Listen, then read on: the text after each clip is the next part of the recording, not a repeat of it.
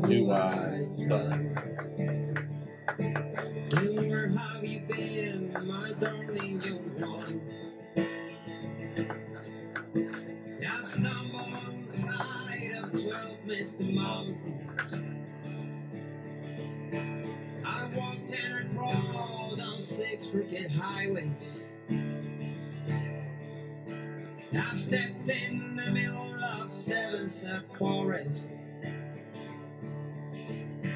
I've been out in front of a dozen little oceans. I've been 10,000 miles in the mouth of a graveyard. And it's a hard, and it's a hard, and it's a hard, and it's a hard, it's a hard rain to gonna fall.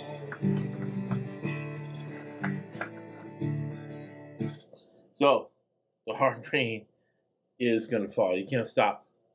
So, you got to decide what environment you are going to be in. So, the United States is a $134 trillion market.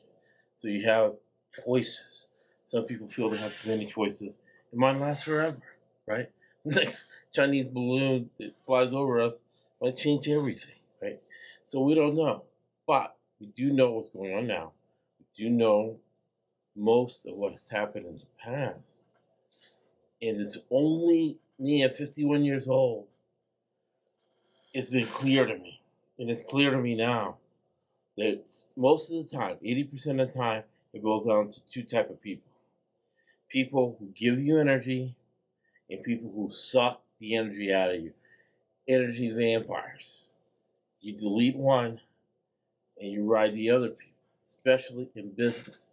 In your social life and family, there's some energy suckers that you just can't get rid of. You can't. In your business life, you have to get rid of them. Why? Because time is money. So how do you eliminate, right, the best you can? And business is sometimes personal, right? The people who are energy vampires. You got to ask a few questions. Number one, right? It starts with you. What decisions are you making? Are you, when you pray, right? Are you praying to God, your higher power, the energy, the universe, to bless you? Or are you a blessing to the universe? Ask yourself that question, right? Do you really have a purpose? Or are you just floundering around from here? You need a purpose, and you need to focus on what are the outcomes, specifically the outcomes you have done. So, first in business, you provide value, right? And we talked before, look at a lot of the content I have on exactly what value is, which is an equation. Psychological factors plus functional factors divided by what? Time and money.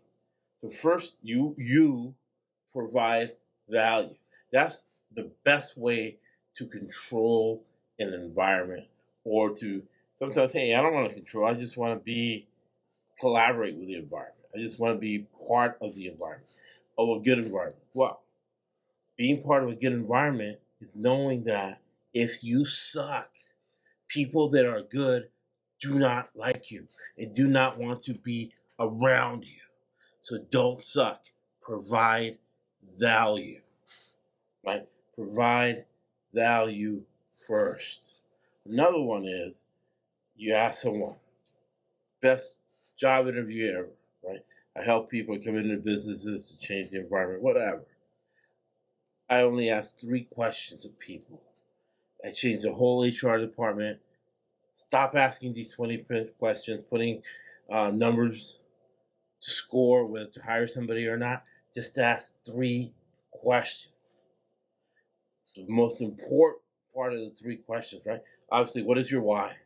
What's your purpose? Right? What's your purpose in life? What is your why in life?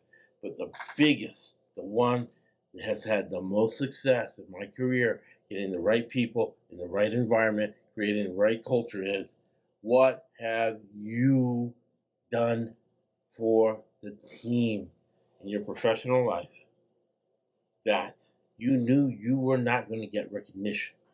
You were not going to get credit for it. You were not going to get a raise for it. What did you do for the team?